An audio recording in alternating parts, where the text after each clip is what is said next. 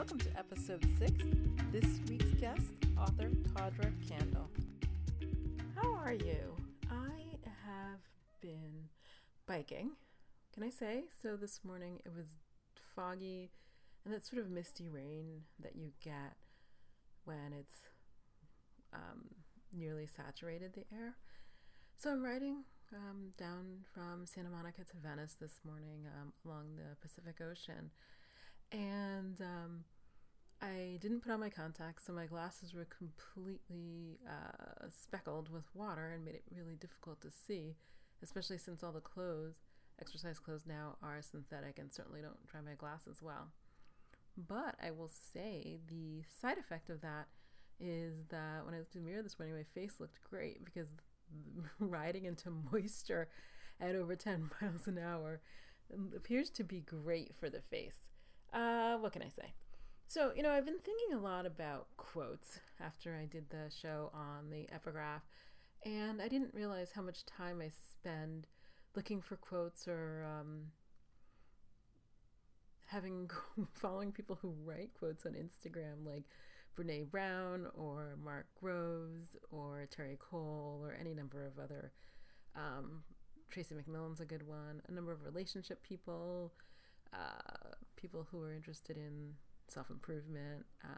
It's a topic I guess I've been interested in for a long time. Hopefully things are improving.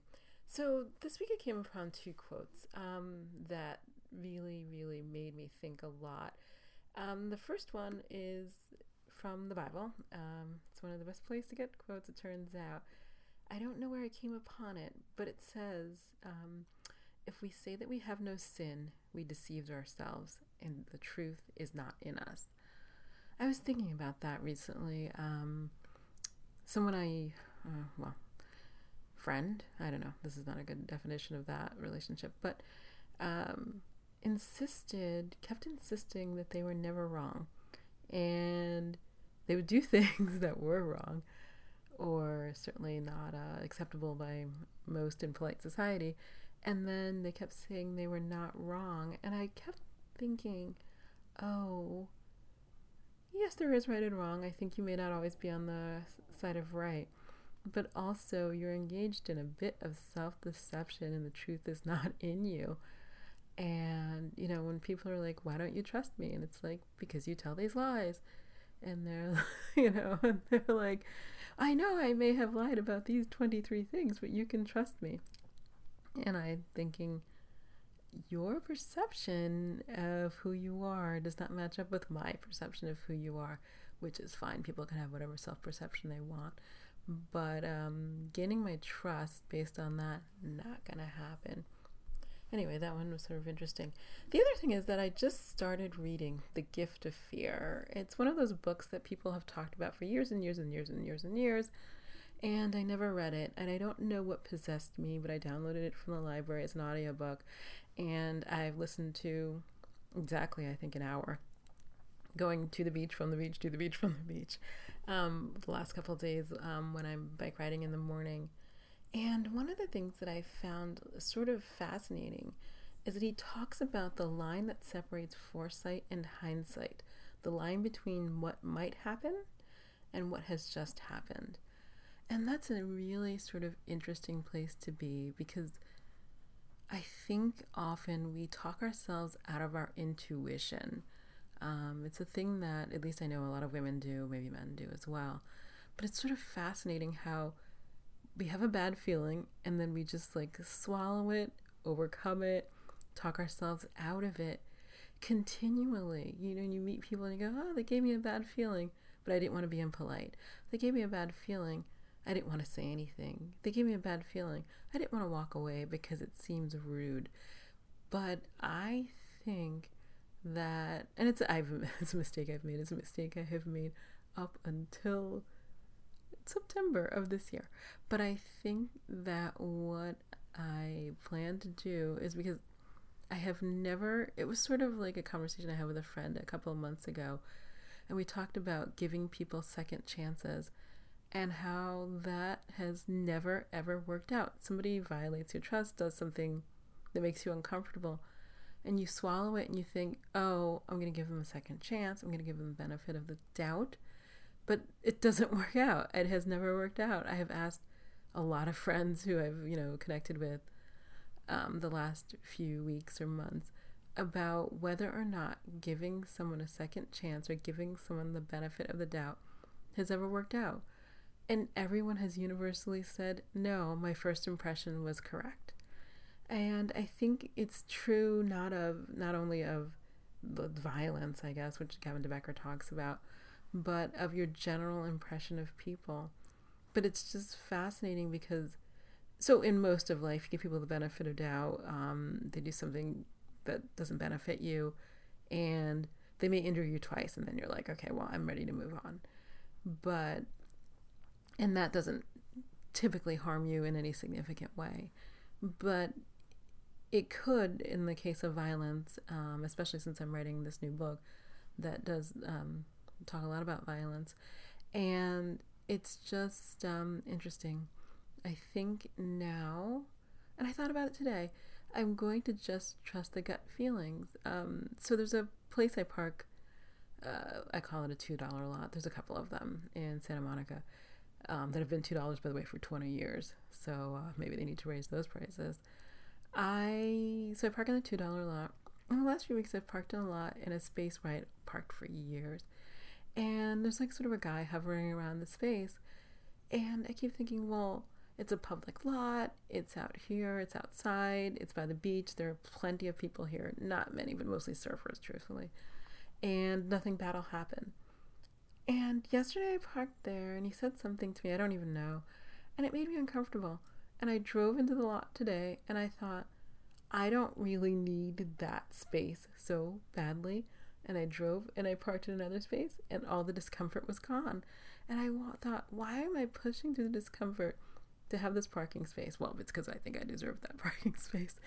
But why would I risk personal safety over the best parking space in the lot when there are plenty of other ones? They're not ideal, but it's fine.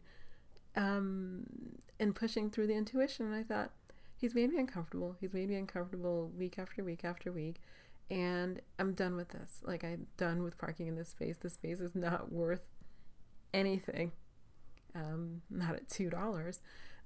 So it's certainly not worth losing anything over. So I pulled into the other space, took out my bike, rode around, past all the surfers, and it was fine. And I thought, I can't believe I continually do this, even in what I feel like is a low stakes manner, but I'm done. I'm done, and every time my intuition tells me to back away, I'm going to back away because there generally is no loss to it. And, if people feel that being impolite or rude or whatever, that is too bad because my personal safety and my personal comfort are more important than other people's feelings for the most part. But it's just something that came up today and I thought to myself, no more ignoring intuition. I mean, I've done it for such huge things in life, and such small things in life, and always turned out badly. Imagine that. So I will say, just to keep you updated, that I got the edits back for Poisoned. It is complete. I'm so excited. And it is moving down the pipeline. So given the whole rebranding project, I anticipate that the book will be released probably the end of January of 2021. And hopefully Abused, which, doesn't have any words. It's 12% done, so who knows. Will follow thereafter, maybe March or April of 2021. And after that, I don't know. So today on A Time to Thrill, I'm so delighted to welcome an author I know and love. Her name is Tawdra Kandle. Her information will be in the show notes. I met her, I actually only met her in person last year. We have worked, however, on projects. She's one of those people who I met virtually online. There's a lot of author groups online. And she said, who knows, maybe 2014, 2015, let's do a project together. And I said, okay. And she is amazing. She's the kind of person that if you call her and you ask her, for something and she says she will do it, it will be done. I don't ever have to think about it again. She is eminently trustworthy and also a great writer. So she has written a lot of books. I have not read them all, but she's creeping up on, the last time actually I checked, 99. So I recommend many of them to you. I have certainly not read them all, but she's a great author. Her information is in the show notes. And you ready? Are you set? Let's talk to Tawdra. Here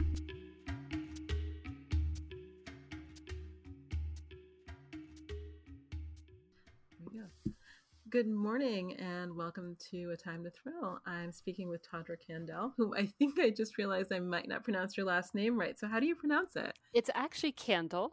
Oh God. Just like that's okay. That's absolutely. You know what? You got my first name right, and that's like everything, because most people get that completely wrong. So Okay, but I don't know how many years I have mispronounced it to every yeah, single person I've right. mentioned it to. You know what? It makes me sound a little bit more, like cachet. It's I know. like Candela. Candle. Yeah. Okay. Well, okay. So Tawdra Kandle. So I have to say, first of all, congratulations on hitting USA Today. Thank you. And I love the title. I was like, oh, I have a friend who USA Today. What's the title? Jingle Balls. Okay. Yeah. So that's a great thing, especially given the Barnes and Noble stuff that's going on. So super, super cool that you hit it. So for listeners, like Barnes and Noble's had some, I don't know, the whole site went down for days. And I think the email I just saw is, we're looking into recording missing sales, but everybody else is in the same boat, which didn't make me feel warm and fuzzy. No. I didn't even know what to do with that. I was like, so everybody's missing sales. Great. So who knows? But anyway, congratulations. Thank you. So I will say this about Tawdra. Sometimes I meet people and they say, how many books have you written? And I say over 20, and they go, that's a lot. And I think, oh, but you haven't met my friends. So, Tawdra, the last time I heard you were up to 99. Yes, I am. Yes, that is where I am. I'm not entirely positive, but I think it's around. I think like 100 is coming this fall. Let's put it that way. Yeah. Wow. So yeah. Can I ask, because I don't anticipate getting to that number, not at the pace I write. How does it feel? I mean, that's a lot of stories to tell. And I have a lot of stories to tell. What I don't have is time to write them down. Yeah. How do you achieve that? I mean, you're not the only author I know who's written that many books, but there are like 4 of you, not 400. So how do you do it? Like, what is I don't even know what to say. Like, how do you do it? I just, I had a lot of stories for a long time kind of running around in my head, and I did not finish my first full-length book until I was 41, and I'm 53 now. So I had a lot of catching up to do, and I also did not have young children. I mean, I think when I published my first book, my son, who is my youngest, was 11. Oh, And wow. he's 20 now. So, I mean, for his teen years, that was all. It was all about the authoring. Like his teen years was all about like going to events with me and being known at the events as the kid who will handle your tech for you, that kind of thing. So, I just had a lot of catching up to do, and happily over the years, when I was thinking about writing and thinking about stories, I would jot down like important points. Like I would jot down names, and I would jot down like the basic storyline. And then, so I, I still feel like I have a lot coming, and a lot, I feel the same way as everybody else. There's just never enough time. And the older I get and the more complex life becomes, the harder it is. It's, there are times that I just put my head down and write, and it's wonderful and it's great. But there's also times when I feel like I would really like to release these books and these books and these books and these books next year. But whereas maybe 5 years ago, I would have said, okay, I'm going to do it. Now I'm kind of like, now I'm going to have to make a choice, because yeah, it's important to live at the same time that you're writing. You can't. You That's have to true. have a life. You do. You have to have a life, or else your craft suffers. I That's truly believe that. it is. It I is. don't disagree with you. Yeah.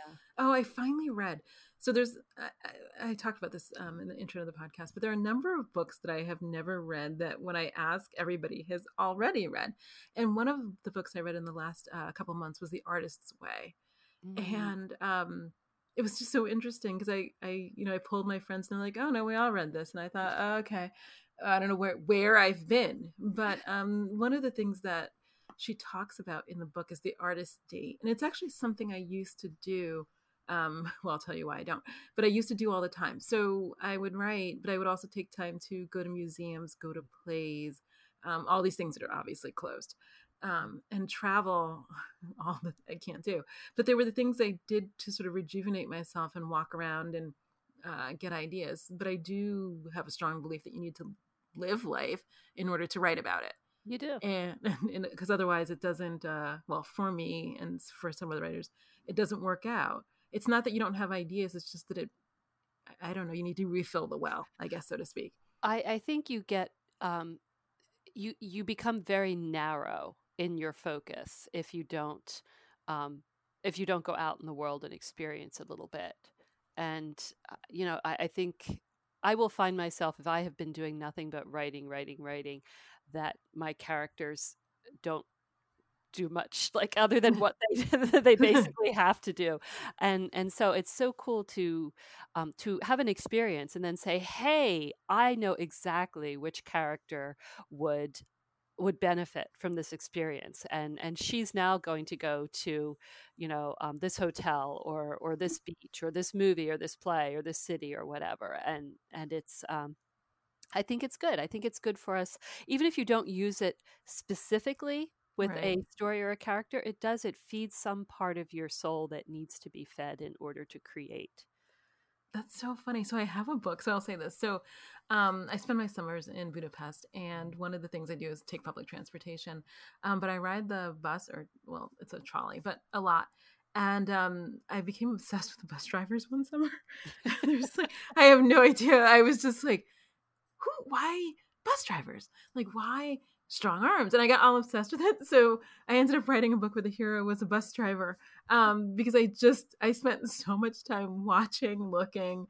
It's a whole amazing thing, but it's the weirdest things that influence you. Because if you had asked me, I don't know, 5 years ago, if would have written a book like that, I'd been like, why? What? I don't know what you're talking about.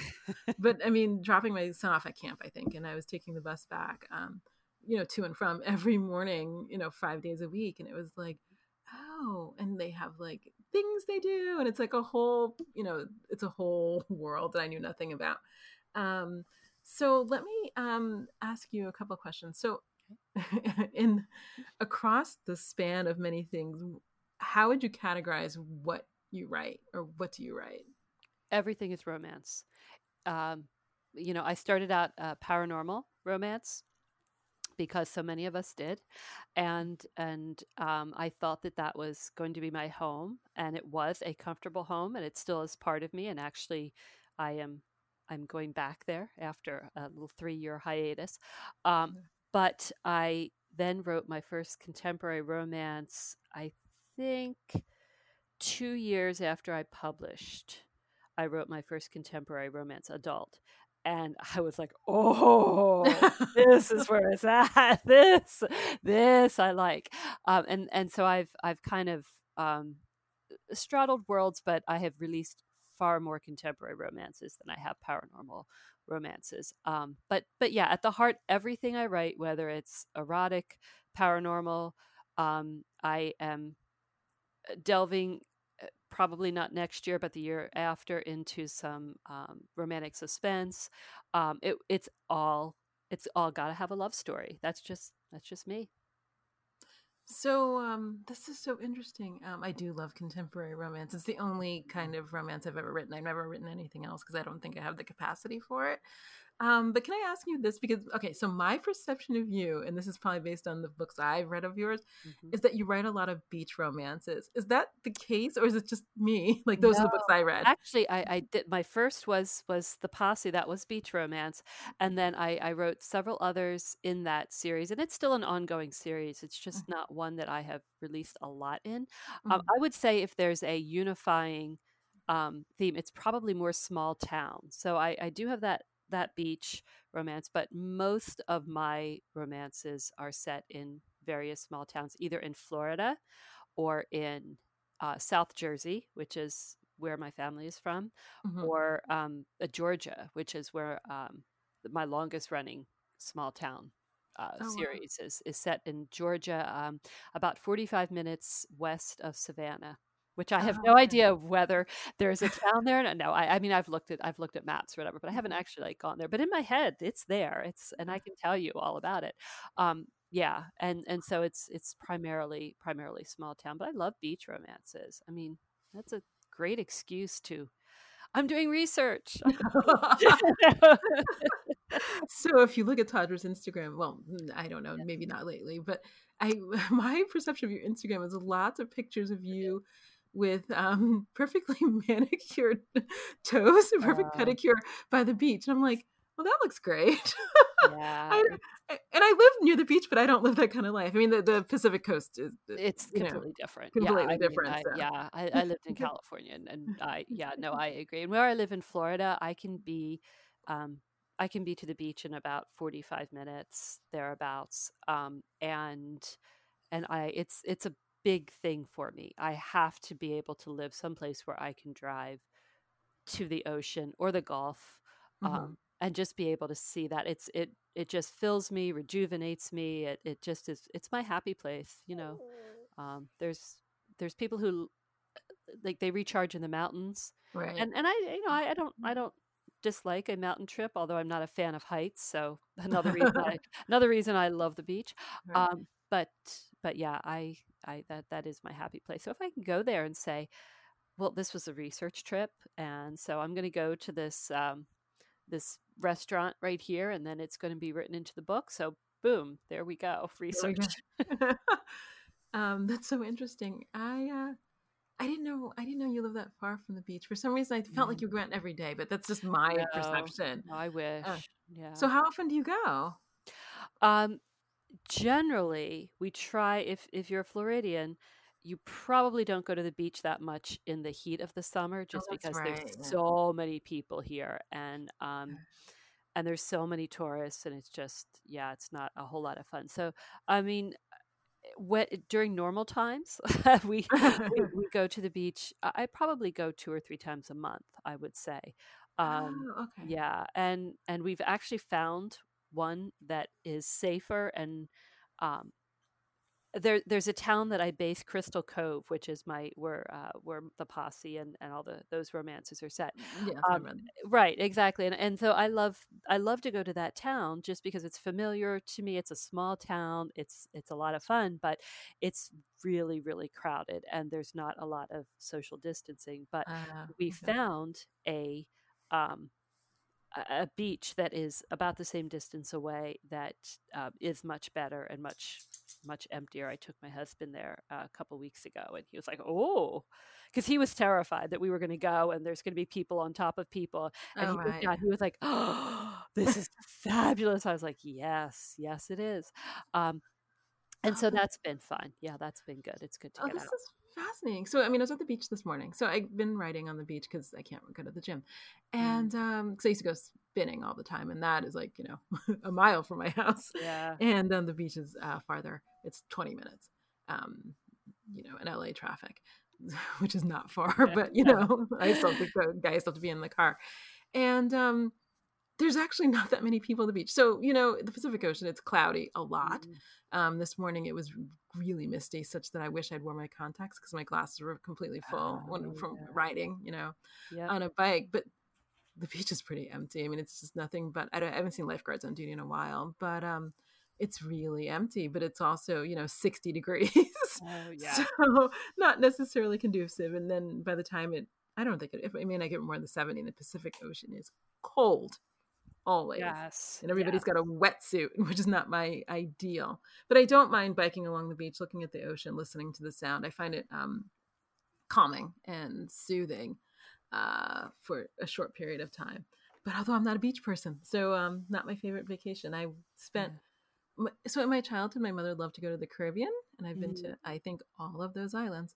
But after that, I think I burned out on beach vacations by the age of 10. Yeah. Yeah.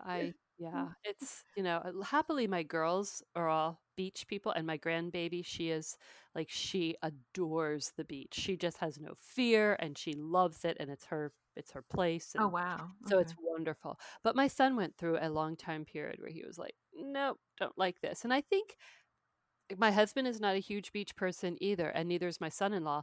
And I kind of think with men, and I'm making a huge generalization here, but women, I love to go to the beach because there's nothing for me to do but read oh, or that's true. talk, or like there's nobody needing me to do anything else. So it's just like complete relaxation. And I think for men, it's kind of like, okay, well, unless you're a really heavy reader and you love to read along at the beach, Right. it can get boring. The men in my family are kind of like, okay, well, what are we going to do now? Are we going to eat? Are we going to do this? Are we going to do that?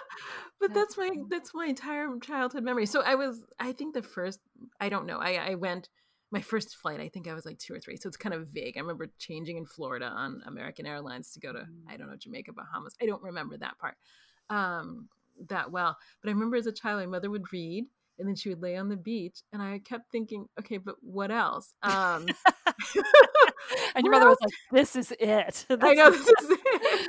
And she was a heavy reader, which is I probably were. I mean, a lot of people in my family read a lot, so I think that was certainly a habit. But I'm going to tell you, 3, 4, 5, that was not my interest. I mean, I enjoyed reading, but it wasn't, a Yeah, 3 hour thing. I was like, what else is there to do? yeah. Um, so that's interesting. So you like small town romance. So can I ask you what you like about writing about small towns? Because I don't think I've ever written a small town romance. They're always in urban areas, but I grew up in New York City and I live in Los Right. Angeles, so That I'm makes sense. biased. Yeah, but yeah. but what is it that you like about small town romance? Well, I think that there's kind of a morbid fascination for me because I grew up. My parents were both from the same small town in South Jersey, which is about 20 minutes outside Philadelphia. So we had the best of both worlds. Like you could be in Philadelphia, which was our city, Hmm. very quickly. And I grew up with that I identify as with Philadelphia as my city. That was where I went shopping. That's where all the sports things were. That's where I went to see music. Is that See where you have to cross the Schuylkill from Jersey to Philadelphia? No, what is the river you cross? the Delaware. Oh God, Yeah. I should know this. Oh, I'm you're sorry. From thinking New York City, it's like, woo, what no, happened? I don't you're know. thinking the Schuylkill. I believe the Schuylkill is what you mean, Oh and yeah. that is the river that actually runs. That's actually completely on the Pennsylvania side. So it's over. Ah, Yeah, it's over. okay. But yeah, the Schuylkill is Mhm. over there. Yes, but you can go crewing on the Schuylkill River. That's the big thing. That's probably what There I you know, go. but that's from That's what you're college. thinking. Yeah, yeah. So I did not actually grow up there for the main part of my life because I was first an army brat, and then after the army, my dad took a job with Procter and Gamble, as most people did when they got out of the army in those days. Mhm. Procter and Gamble was heavily recruiting people who were leaving the service because they were already used to this lifestyle of, live someplace for 2 years and then get up and move. And Oh. so, Oh, so but similar to IBM, which we used to call "I've been moved." yeah, right? Yeah, Okay. exactly. Yeah, so P&G was definitely that way. And so we lived in California, we lived in Kentucky, we lived in Pennsylvania, we lived all over Virginia. Um, and then we came back to South Jersey because my dad was going to law school. My dad left P&G and was going to law school, which was a huge change in our lives. And I was like 10 years old. Um, and I started at this school where my father had gone to school, and they had all been together since they were in kindergarten, all these kids. Wow. And Mhm. I come in, and I mean, I they said I had an accent because I had come from California, right? I said water instead of water. You know, Yes, I know. they sent me to speech. The school sent me to speech because I had a California Oh my accent. gosh. Yeah, my dad put the kibosh on that because it was during math class. He's like, she needs math more than she needs to learn how to have an accent. So no, um, but so I think it just became this idea that even though I was part of that town in the sense that that's where they lived. My dad was in Vietnam when I was born, so my mom lived there and with my grandparents, and so that's the town where I was, born for all Right, intents and purposes. But so I was in essence what we call a frommer, which is somebody who's from that small town.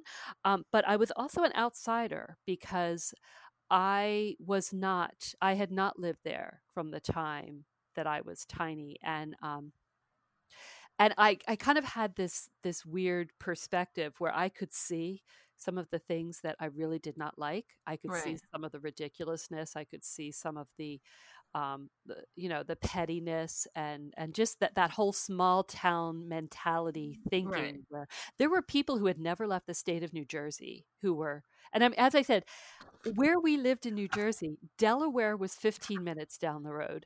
Pennsylvania was 20 minutes. New York was an hour and a half. It wasn't that hard to leave the state, and I'd be like, "Really? You've never left?"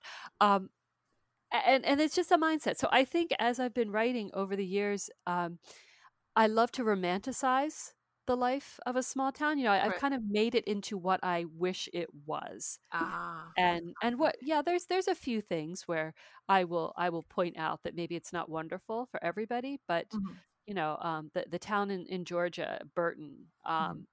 it's I've kind of made it into exactly what I wish a small town was, which is wonderful about being a fiction writer, right? I You know. can just do that. So, I can fix everything and it'll be yeah, fine. This is I know. no, in my books, Los Angeles has hardly any traffic except when it's Isn't that important. amazing? Except when it's crucial for the story. Story, exactly. But Yeah, otherwise, they come and go as they I please, know, and nobody's right? stuck going, "I'm Yeah, sorry, I I'm know, stuck. I The know, I helicopters know. are flying. Did you hear the Yeah, sirens?" exactly, right? Yeah, Um, I can take all that out. It's funny, it's true. I do idealize it because otherwise it would be well, there'd be a lot of stopping and starting yep. or, "Oh god, well, that, oh, dog," whatever, all the things, um, that would Yeah, not, idealize it. yeah. So what compelled you to start writing? Because you didn't start writing at, 15. I mean, not No. I'm not saying that, but you know what I mean? No, no. Uh, Actually, I did. My very first short story was published in a children's magazine when I was 13 years old, and oh, it was wow. called The Bennett House. And I had won several contests, and the librarian for our school submitted it to this magazine, and they're like, "Yeah." So I have the magazine somewhere around here. Oh, wow. Yeah. So that was my. So I would say, well, it was published when I was 13, and then I took like a 30-year hiatus, and yeah.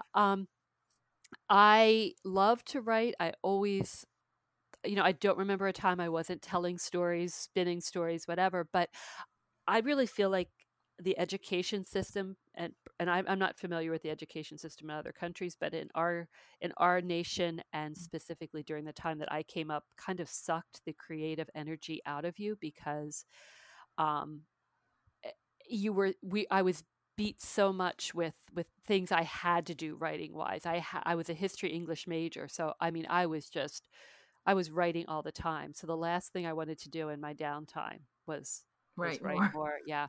And then I got married and I had children, and I had four children over the course of 11 and a half years, almost 12 years.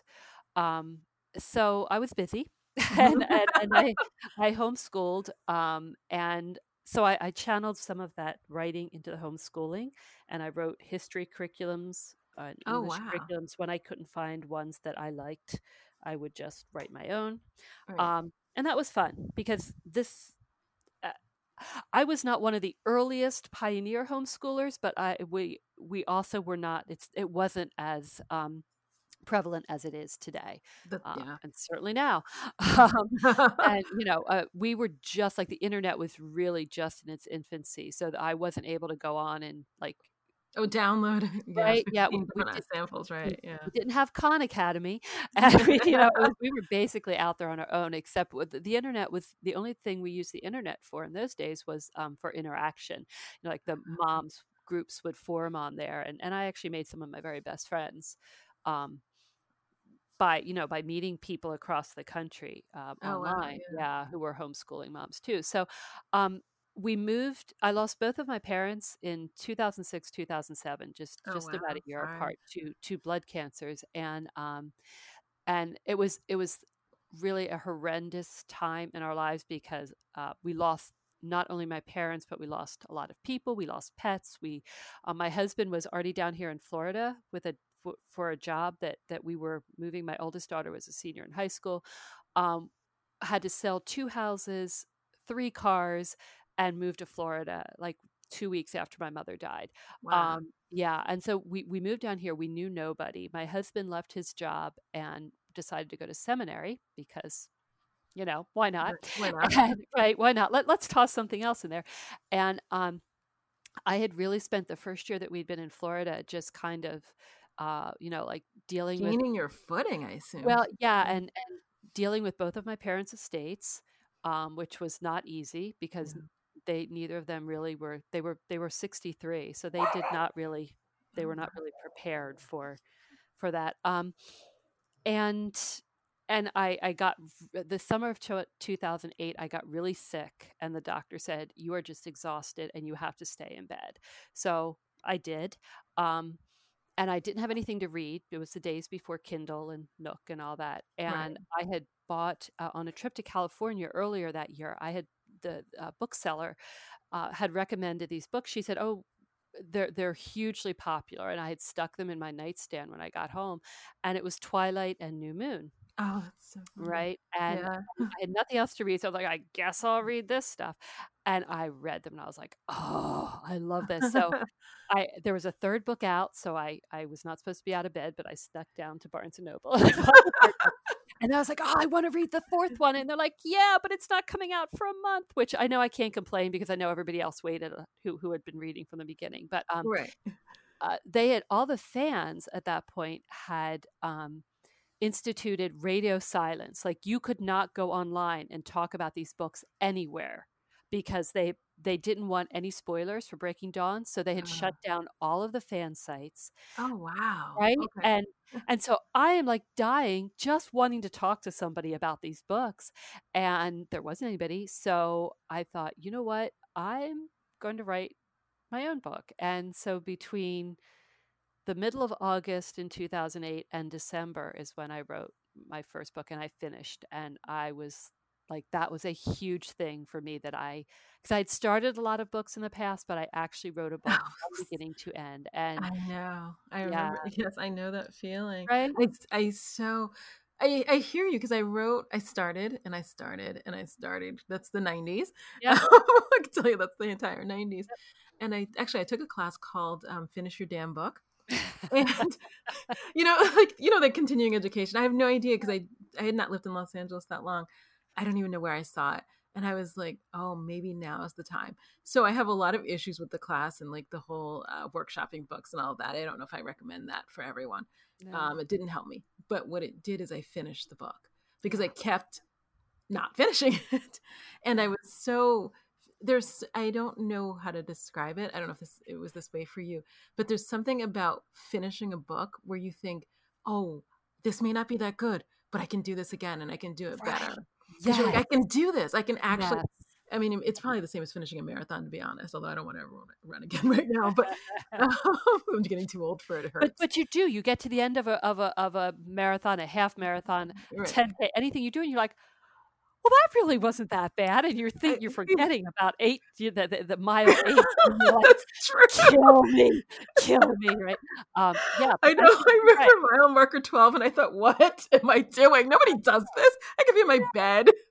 Yes, exactly. No, I think you're right. I think it is like that. I always feel like the high that I get after a book, after I finish a book, it's kinda like how I felt after I had my babies. Right. Like, "Ah, I can do this again. I'm like a new person. And I feel like both released because I've finished the story, and I feel like so excited because I want other people to yeah, it's just you can't explain it to somebody who hasn't really experienced it, and it's super cool. I think it's probably an addiction, and that's why I have so many books, right? Oh, maybe Choosing it my is heart. my golf because I watch like I drove by today, people were playing golf, and I always think, but why do you do it? And they're always Right. like, oh, but I'm just getting a little bit better, and then like some days you have a great day. You know, maybe it is like golf. I've always looked at them and I Maybe. thought, why? Why? I Why? know. I I know. don't understand I you, but don't I think understand. maybe you've just opened my eyes because it is that feeling because it's so I just started a new book, I'll say this, and I'm Ooh, about did you? I What? did. And I'm about 8,000 words in, and it is a delight and a joy. And I know that in 3 weeks it will no longer be a delight and a joy. But I love the beginning and I love the ending.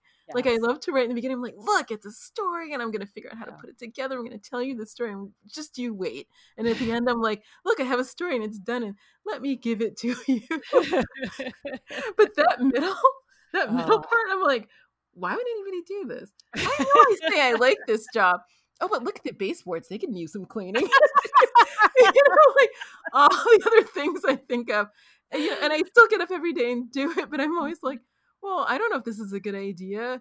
Should I look at my resume? I haven't done a resume in 20 years, but should I could think about it?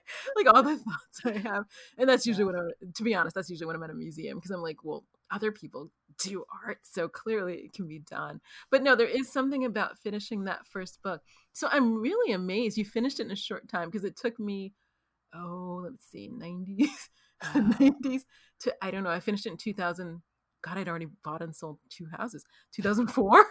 Because if I was in the third house, then I had to have been somewhere. So 2004. So it probably took me 6 years. That Yeah. sounds about right. To Yeah. just, and it was 80,000 words. I mean, it's not, it wasn't a million words. But it was just a slog. So what was so compelling?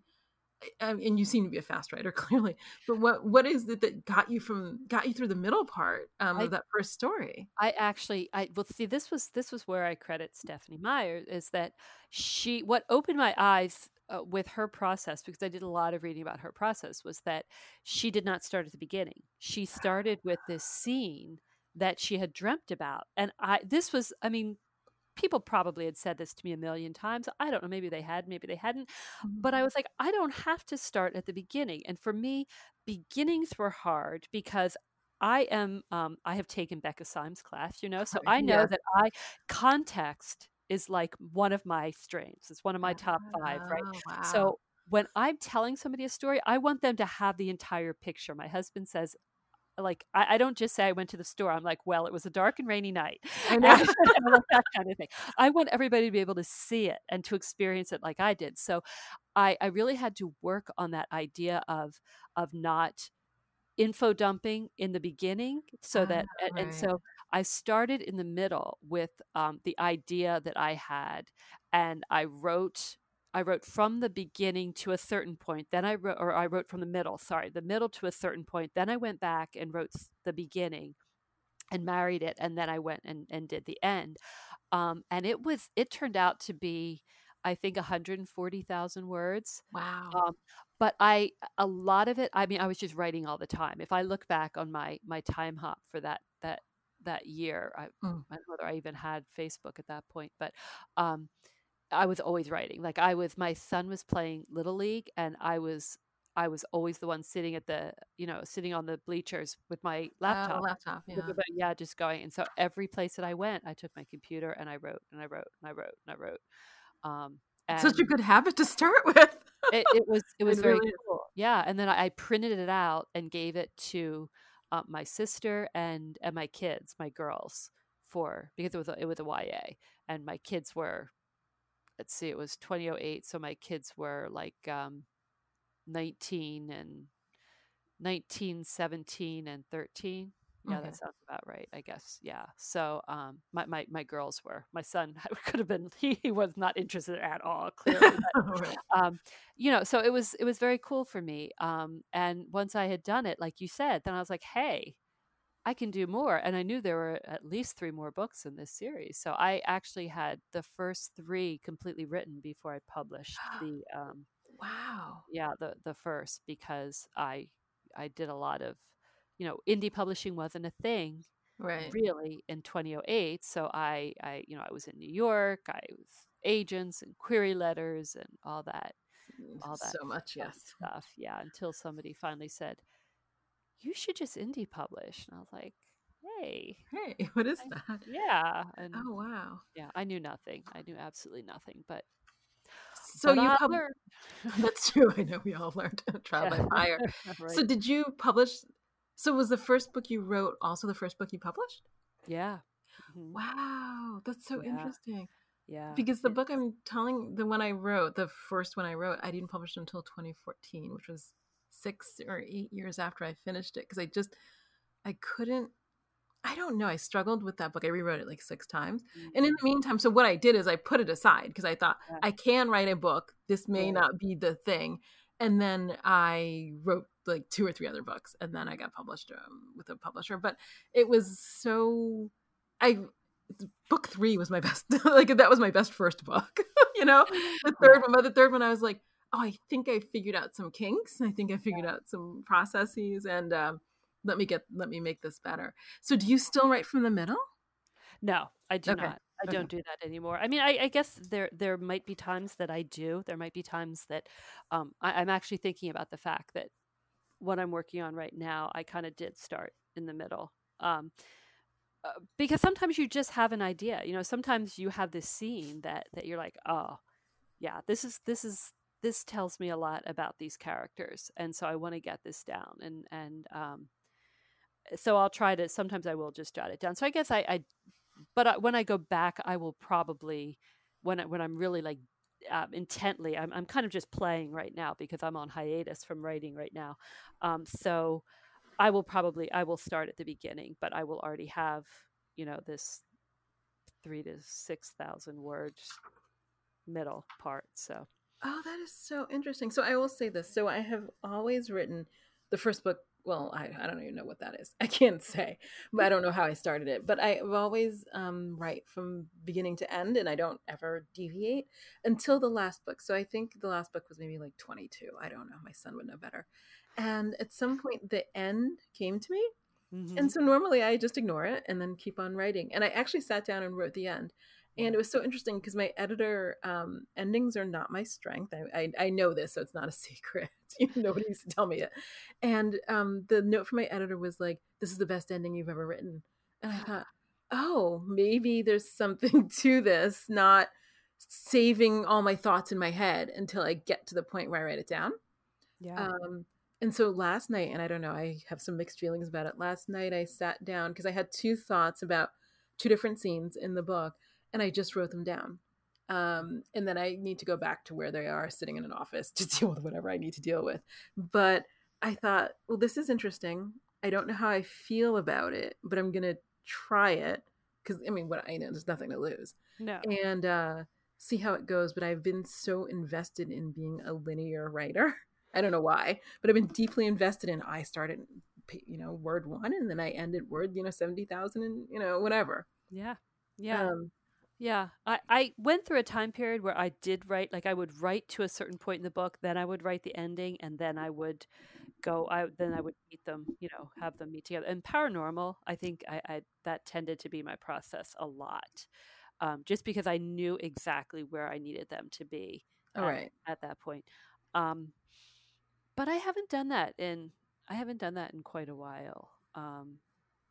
Do you Yeah, think I your don't know. process has matured, shifted? Is it easier now writing a book? I don't know, easier. Is it easier? I know that's the I don't know how to say it, but Yeah. is it uh, less hard?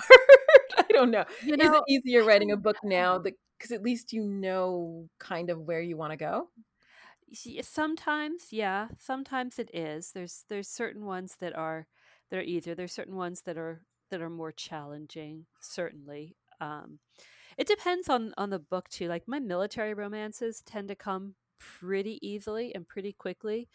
I always say if I have I may have the power to astral project, because I will swear that after I have written a book, like I will say to you, "Oh well, I was just," and I'm like, "No, no, I wasn't just there." I know. Um, I wasn't just at West Point. The last military romances that I did were set at West Point, and actually the next set are also set at West Point, because both my husband and my father graduated from West Point, so that's been a constant in my life from before I Day, was born all the way right. up to now. So and I would swear to you that I've been there, and I haven't been there in 5 years. Um, but those were super easy to write, Mhm. because it felt familiar, it felt good, I knew exactly what I wanted it to be, and those were super easy to write. The medical romances were a lot more challenging, and Mhm. that's what I've written this year, is military, medical, and assorted here and there. Um, and they were a lot more challenging because I just felt really strongly about certain elements that I wanted to get right. Yes, I know. And That's a yeah, struggle. That's the book. yeah. I'm doing a book now. So usually, how can I say this? I have a lot of experiences in my life. They're not autobiographical, but I'm writing a book where I'm like, oh, I have not only have I not had this experience, I'm gonna have to really like make sure I don't mess this up. Because it's a murder trial, and I Oh, didn't, I used to practice criminal law years and years ago, but I never did murder. Because well, to be frank, there's not a lot of murders. There's a lot more regular crime. I can't believe I right. said that. And so my character has progressed far beyond anything I ever did. And now she has her first murder trial. And I think I had to go look it up. I'm like, I vaguely remember like the bare bones of this, but I'm going to have to figure out how it really happens. And not just in my head. But I know what you mean. Somebody asked me the other day, like, where were you? And I was like, oh, I just left Casey in an office in Cleveland. They're like, what are you talking about? I'm like, oh, you know what? Um, I was at the Grove. I don't know. I was at Melrose Avenue. I don't know what I said. Sorry. And I look. I'm like, I know Casey's not real. Hold on. I'm sorry. Like, but that's where I was in my head. Like that's where I was, and that's where I had to leave her, and then I had to, come back out to reality, and who knows, set up Zoom for my kid or something. But but in my head, I was actually there. So can I ask you which book? Because I have one book that I wrote from beginning to end. It was a joy. It was a book. There were no hard parts, and Mm. um, it was the easiest book I ever wrote. Have you had a book that was sort of just that was a pure joy and easy-ish? You know what I mean, to write. Um, yeah, I'm trying to think which ones have been like that. There've been a couple that I think were easier than others. I wrote. I have a new when New Adult was a thing. Mhm. I loved to read it, so I jumped on that for a little bit, and I still enjoy elements of it. So there's a series that I have called Perfect Dish, and the first book was a bear to write. It was just yeah. Like wrestling a bear Right, sometimes. it really was. But the second book, because it was about one set of characters, and then the second book is about like another set of characters, and they were so easy to write and so much fun to write that I then wrote another book that was their wedding book, and that book was super easy to write because their love story was already established, Right. and it was just fun. It was just fluff and fun, and it wasn't like a zany comedy because there was a lot of family issues. She comes from a big Italian family, and he came from a very uh, political waspy family, and he had a lot of family issues. Um, and so it wasn't all sunshine and laughter, Right. but it was just fun to write because I already knew all these people, and different things happened to them, but it was not um, you know, there was a lot of angst, I guess, and it was super As easy, one and it has was a new adult, actually. yeah, and it was a Christmas wedding, so it was even more fun because hey, who doesn't love a Christmas wedding, right? So that was super fun, and pretty easy. And there've been a couple of others that have just felt like they just go a lot faster and easier than some others. The Posse was pretty easy actually to write because the Posse, which was my first adult contemporary, um, I was actually driving home from the beach and the entire story just like unfolded as I drove. and I So knew what was this going to happened happen. to me once. So what did Oh, you do? Because I was on the 405, which is, oh 5 yeah, lanes of people driving too fast. And so that was because somebody's like, well, why didn't you pull out a recorder? And I thought, I have to like protect my life on this yeah, freeway. Like I can't do that. So no, what did you come home and like write it down? What did you yeah, do to like, I protect yeah. that? Because the idea's out of my head in 5 minutes and it's horrible. I just kept everybody. I think I know I had people in the car with me, so I had probably at least two of my girls. Like my daughter, my oldest daughter, would have already been married by then, um, and I think they were all sleeping, which was fine. And I got home and I wrote down the names because I knew the names of the characters Right. like right away, and I knew what was going to happen. So I just like jotted down a few salient details, and then I just wrote it, and it did come very very easily, um, and I loved it. Like I said, the whole process was just a lot of fun. No, I And had a book like that. It was so I had a minor character. Her name is Nari Yu, and I actually love Nari. And I was driving on the 405 to pick my child up from preschool or whatever. And I remember I don't know, I got in the car, who knows what I was thinking about. And like her entire backstory came to me, yeah, and I thought, oh my gosh. So I had to not pull over. When I got to the school, I had to write some stuff down before I went in to pick him up because at that point it was 3 or 4 and he was going to chat the whole way back and, have snacks in the back. And so it would not have been an opportune time. Like my mind would have to have been focused on right. him and driving. Right. But it was interesting because I get a lot of ideas in places I can't write them down. One is in bed at night. And I Mhm. had one the other night, and I still to this day say to myself, I'm going to wake up and write it down. And I don't, because I'm always convinced at 3 a.m. that I'm going to remember it. And I don't. I'm still kicking myself from 2 days ago. I'm like, but what did I remember? It seems so significant and important at 3 a.m. But I didn't want to wake myself, because if I do wake up to write it down, I can't go back to sleep. And that's a Right. different issue. Right. Um, but, and then the other ones are in the shower and then in the car. Yep. And there's places where I have no pen. Although I don't know if you know Marina Maddox, but I think she Uh-huh. texted me the other day and she said, they have like a dry erase board you can stick in your shower. And I thought, huh, maybe. But what do you do? I mean, how do you, when ideas come to you and it's an inconvenient time, do Uh, you immediately write them down, or what do you do with them? I will sometimes like I now have I don't know whether this is a horrible thing to say. I now have Alexa in my car. So you were saying that you have Alexa in your car, and Siri in my car does not work. I mean, you can ask her things. Actually, you know what? It might work. I can't do it. But you have Alexa in your car, and I do, and you're right that Siri does not. Well, see, I have the Bluetooth in my car, and so I right. have noticed that Siri doesn't seem to translate well through Bluetooth. So if I Mhm. try to talk to her, like I'll say, call my husband, Right. and she'll be like, call the president? No, I think no, that's happened no. to me. Yeah. Right. You're like, Yes. no, no, no, don't do that.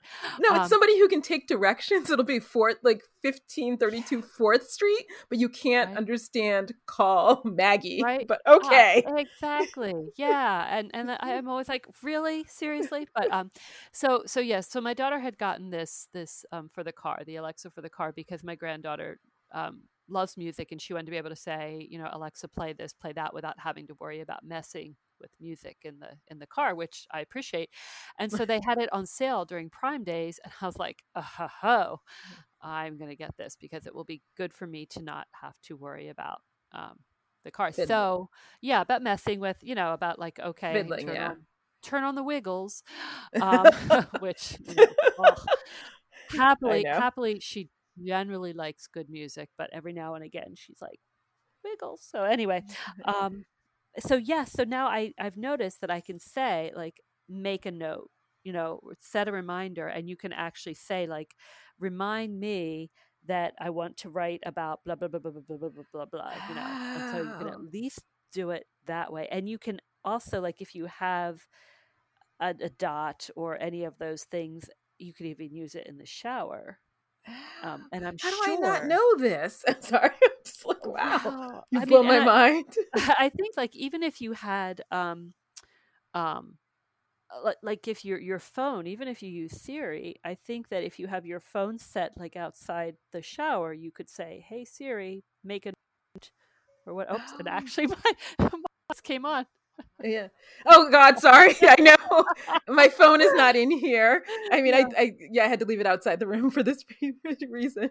Oh, Yes, wow. yes, and yeah, mine popped up on my new computer. It's like, hey, let me help you with it. Yeah, so that's one way of doing it. Otherwise, I just like have to.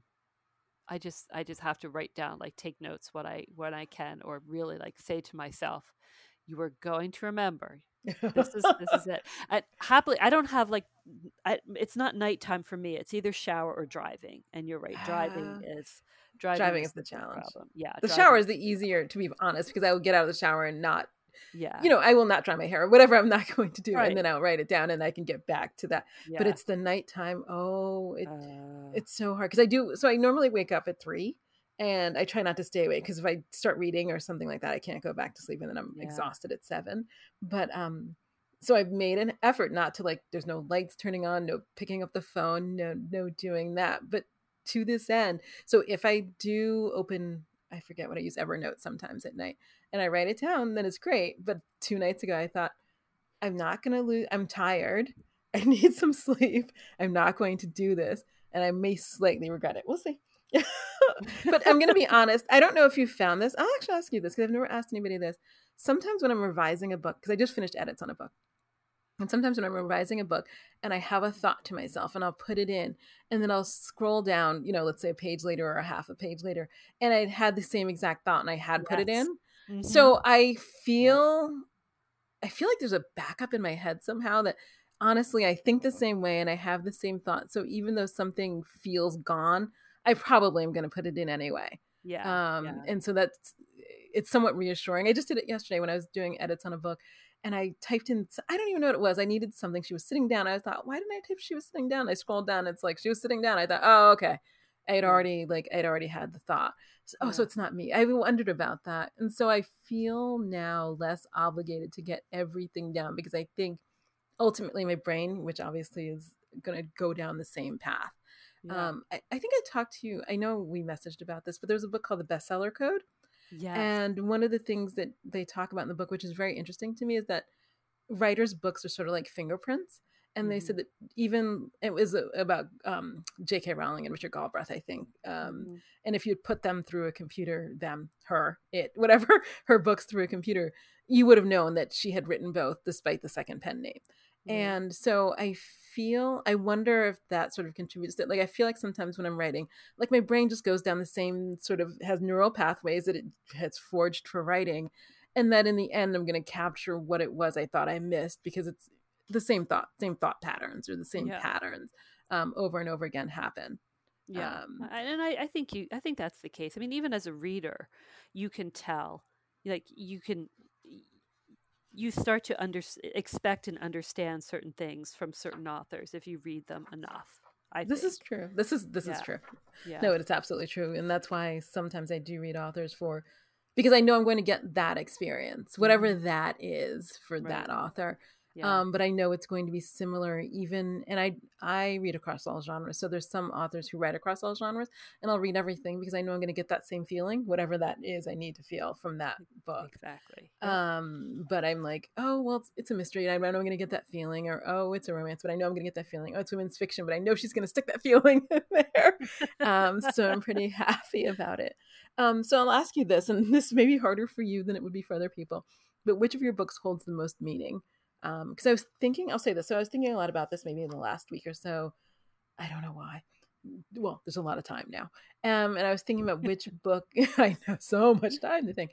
I was thinking about which book for me like holds the most meaning. And it's actually the first book I wrote, the one that took forever. And it's not only because it was first, but I think it's also the most autobiographical. I was sort of talking to Mm. somebody about the great Santini and Pat Conroy, and he talks about how Mm. your first book is autobiographical, but after that, you that's a one story, and then you got 23 others in your head that you always thought of as well. So that's the answer for me, but which one for you has the most meaning? I think the first one definitely does because it was such an accomplishment to know that I finished it and then to work on it for as long as I did because I, as I said, it finished in 2008, but I didn't publish until 2011. So for 3 years, I was refining it. Even while I was writing the other books, I was refining it and tightening it. And I had agents looking at it, I had editors looking at it from New York and saying, well, if you did this, if you did that. And I really had to think about what was important to me and why it was important and where I was going to draw lines. One of the issues that I had with a publishing house I was dealing with in New York was that they wanted me to get rid of all aspects of family. It was a YA book, and they did not Oh, want wow. parents or anything. It And it reminds me was of Charlie Brown and the adult right, voices, but right, yes. and that's exactly. I was like, oh no, this, and it was really important because there was conflict that was crucial that had to be with between generations, Right. and so it was really it was something that that was my line. That was like no, this is I'm not getting rid of this. This is part of the story, and but they did I did learn where I could get rid of other stuff, and I did Mm, change the beginning. I tightened the beginning, and it was, as I said, I worked on a lot. I learned a lot during that process. right. So that book was very much so. But I'm going to cheat and say that there's a second one, and that would be the first book in my Love in a Small Town series was called The Last One, which was Okay. a horribly confusing name for the first book in a long running series, but I didn't realize it was going to be the first book in the series. It took me a while as an author to realize that I don't write standalones. I only write series. And Ah, I'd be like, that's this is fascinating. just going to be a standalone. No, it's not, you idiot. It's you. Mhm. So that particular book I wrote 6 years ago, and it actually it just passed its 6 year publishing anniversary, and it was really I learned a lot during the writing of it. I grew a lot. I felt like as an author, it encapsulated a lot of things that I was going through, both personally and I saw other people going through, and it just was I took some risks in it that I had not taken before, Mhm. and it's really it is one of my it remains one of my favorites of all of my books. It's kind of it's the one that can still make me cry and still Ah, give me it still yes. gives me all the feels. So and I still get emails about it, and so yeah, so those two would be, I would say. So I'm Yeah. going to ask you this, and because well, I spend a lot of time thinking about books, I think, oddly. And but do you have like, and somebody asked me this actually a couple of months ago, and until she asked me, I had never thought about it, but I've thought about it a lot. Do you think there's a core story that you're trying to tell? Because she asked me that, and I looked at her, and I'm like, what do you mean? She's like, but what is the core story you're telling over and over again in your books? Because she works with a lot of writers, and she was Yeah. like, this is a thing. What is it? And I was like, huh? But I, but 10 seconds later, I was able to answer the question. The question for me is like women who are challenging, who are going through challenging circumstances and sort of go through a lot of darkness before they see the light. And I used to call them difficult heroines. I have a lot of words for them, but I like a heroine who just has like a really difficult background and is looking for not love to heal her, but like sort of going through like a healing place or whatever. I don't know, too much California in me, but I've exceeded the time in my California time has exceeded my New York time, and I'm really struggling with that because I feel like a New Yorker. So, but but it happens. But is Mm. there like a core story that do you think that is something that it's really important for you to say? Um, I think that um, I love a happy ending. I love I love a love story, clearly, but I think it's that it doesn't have to be perfect. There was a line in one book recently. I can't remember where. no, I can't remember which of my books, but it was a teaser, so it must have been something fairly recent. And it was that love is not perfect. There's no perfect love story. But each person's journey and love story is perfect for them. And oh, I like that. I've never been somebody who enjoyed like the cookie cutter, oh, they fell in love and there was only sunshine and rainbows and everything in their life just smoothed out because they'd found love. No, that's not how life works. And Right. I do not want, I feel a great obligation to women especially to young women, not to set up expectations that are unrealistic. I don't write about Disney princesses. Um, Even though I think that they've been better. I think Disney Yeah, princesses have gotten more realistic. But that's true. yeah, but As y- realistic as princesses can be. there you go. Well, and that that was kind of I did actually write royal romance, and that was kind of the reason I did it, was because it was not the perfect story. She was not at all the the aristocratic woman marrying the prince, whatever. She was somebody who, like, she was a farmer. She loved to dig in the dirt. She didn't like to wear dresses. She didn't like to do her hair or makeup, whatever. Hmm. But she still made it. And that whole series, that whole trilogy, was about her finding her footing in a world that was foreign to her and still remaining true to herself. Right. Not. And sometimes that does take change. I mean, you can't.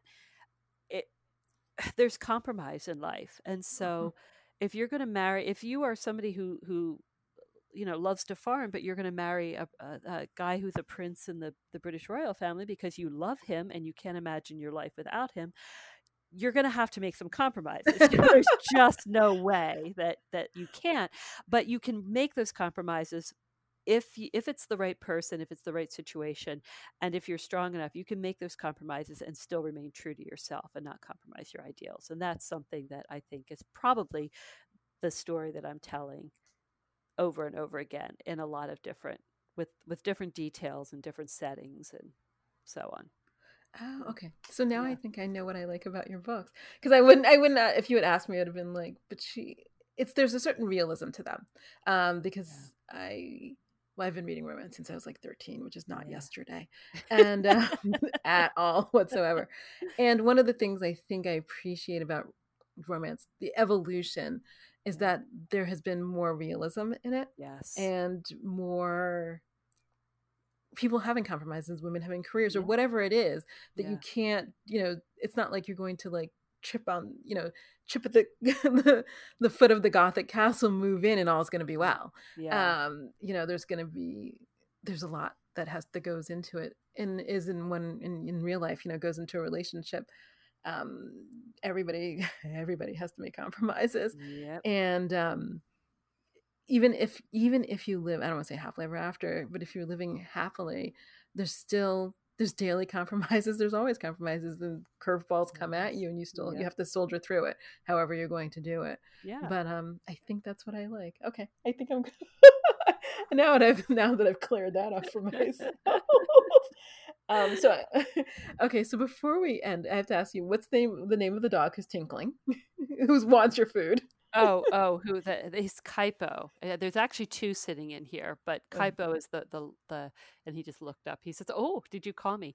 He mhm. is Kaipo is Hawaiian for sweetheart, Oh, okay. and so he's generally known as Popo because we have a Chinese portion of our family, and the a colloquialism is, if you're going to pick somebody up, you popo them. Like, you're going to Oh, pick up okay. the baby, you popo the baby. Right. And so he loves to be held, and so we used to, he likes to be popoed. Like, we will be taking him for a walk, and if it starts to thunder, I have to pick him up and carry him because he is such a baby. Yes, yes, you are.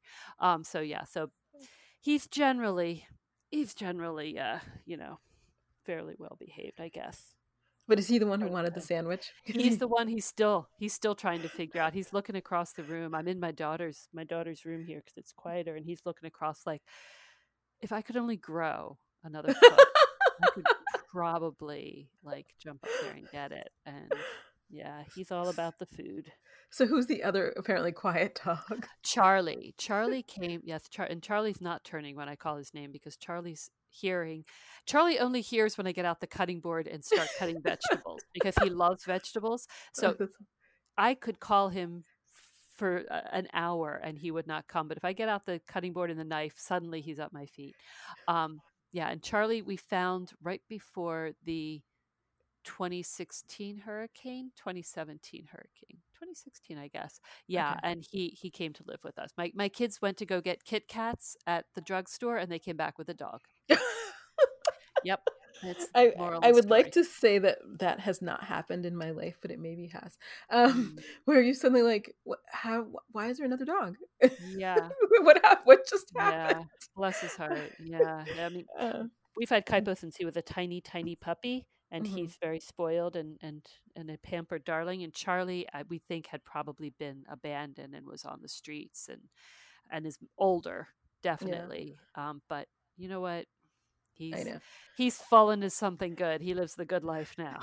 No, I had one like that, and one actually I did take to the pound because that was the third dog. Somebody was like, "I saw this dog," and I was like, "So I have 5 pets, so no." Yeah. But we had a dog like that for years, and it was so funny because one day, the dog was named Jake. He died a few Oh. years ago, but he lived with us maybe I don't know 10, 11 years. I'd be probably more, and he was a stray, and we think he was abandoned because he was fairly well cared for and very people friendly and all of Right. that, but he came in and he was sort of skittish. And then one day I opened the door and he started whining. And I was like, I have a lot of conversations with the dog. And I'm like, what's up? And he was sort of just planted by the door and he was like, so I'm not leaving. And I was like, yeah, this is the time of day that we just go out to poop. But so we understand that you're not leaving. But he got super territorial. He was like, I'm here. Yeah. I'm in. I'm Yeah. not leaving. We're good, right? We're good, right? And I was Yeah. like, we're good. We're good.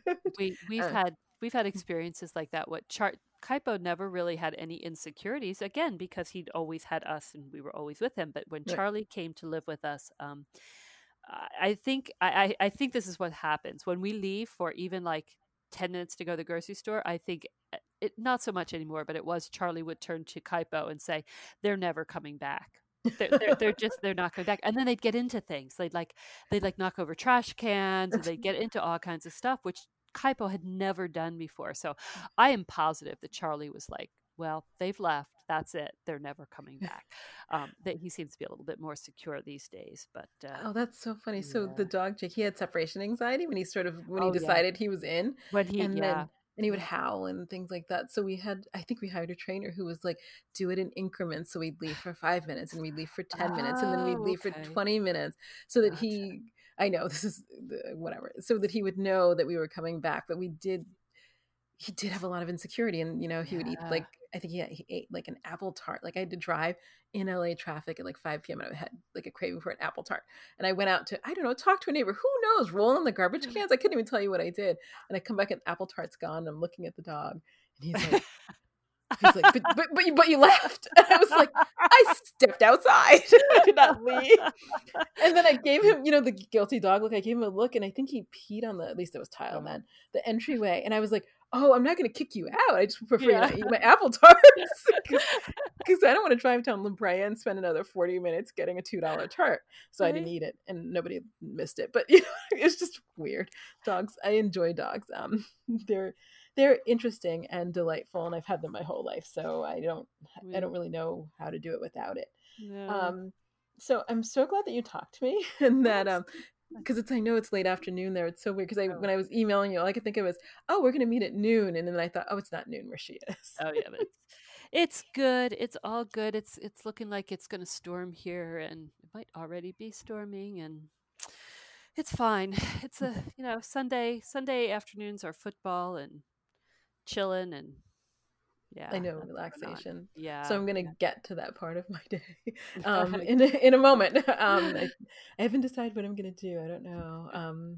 Well, I usually used to go to yoga, but obviously that's not going to happen. Mm. So I will either do yoga at home or take a walk or or write the book I'm supposed to be working on or that. But it can Yeah, go anyway. But yeah. I want to thank you so much for talking, and Having me. I will list all of your, not all of your books. I'm sorry, all of the places people can contact you in the Okay. show notes. Yeah. If I listed all the books, I don't. I think No. there may not be a character limit, but I might hit it with that.